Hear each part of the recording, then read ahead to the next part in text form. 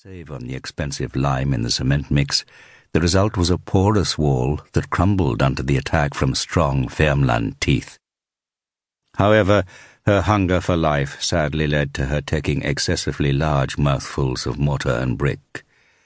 Ultimately, she was unable to chew, swallow, or spit, and the sand, pebbles, and chunks of clay blocked her windpipe.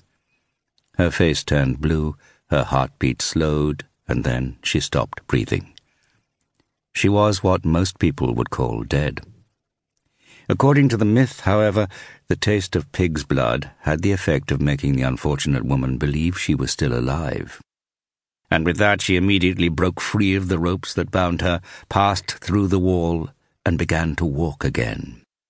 A few old people from Grünerløkka still remember the story from their childhood about the woman with the pig's head walking around with a knife to cut off the heads of small children who were out late.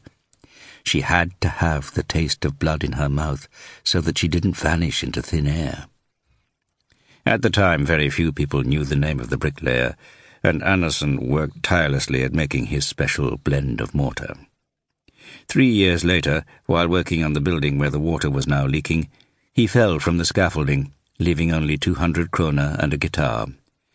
And so it was to be another 100 years before bricklayers began to use artificial hair-like fibres in their cement mixes, and before technicians at a laboratory in Milan discovered that the walls of Jericho had been strengthened with blood and camel hair.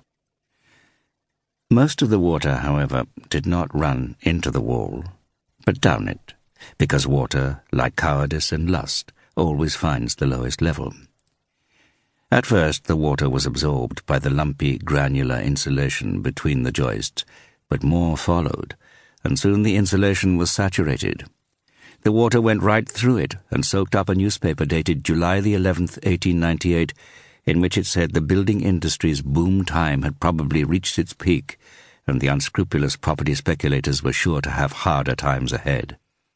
On page 3 it said that the police still had no leads regarding the murder of a young nurse who had been found dead from stab wounds in a bathroom the previous week. In May, a girl mutilated and killed in a similar way was found near the river Akerselva, but the police would not say whether the two cases could be connected.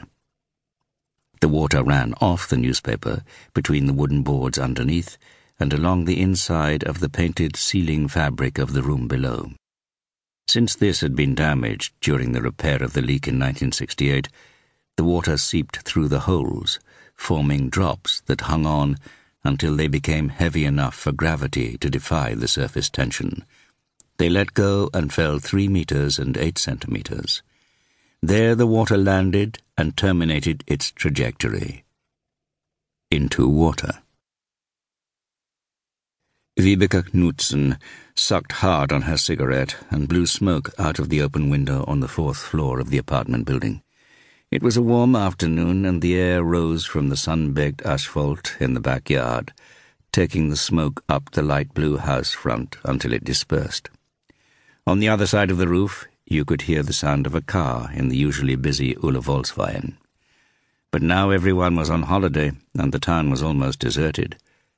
A fly lay on its back on the windowsill with its 6 feet in the air. It hadn't had the sense to get out of the heat. It was cooler at the other end of the flat, facing Ulevoldsveien, but Vibeke didn't like the view from there. Our Saviour's cemetery, crowded with famous people, famous dead people. On the ground floor there was a shop selling monuments, as the sign said, in other words, headstones. What one might call staying close to the market. Vibeke rested her forehead against the cool glass of the window. She had been happy when the warm weather came, but her happiness had soon worn off. Even now she was longing for cooler nights and people in the streets. Today there had been 5 customers in the gallery before lunch and 3 after.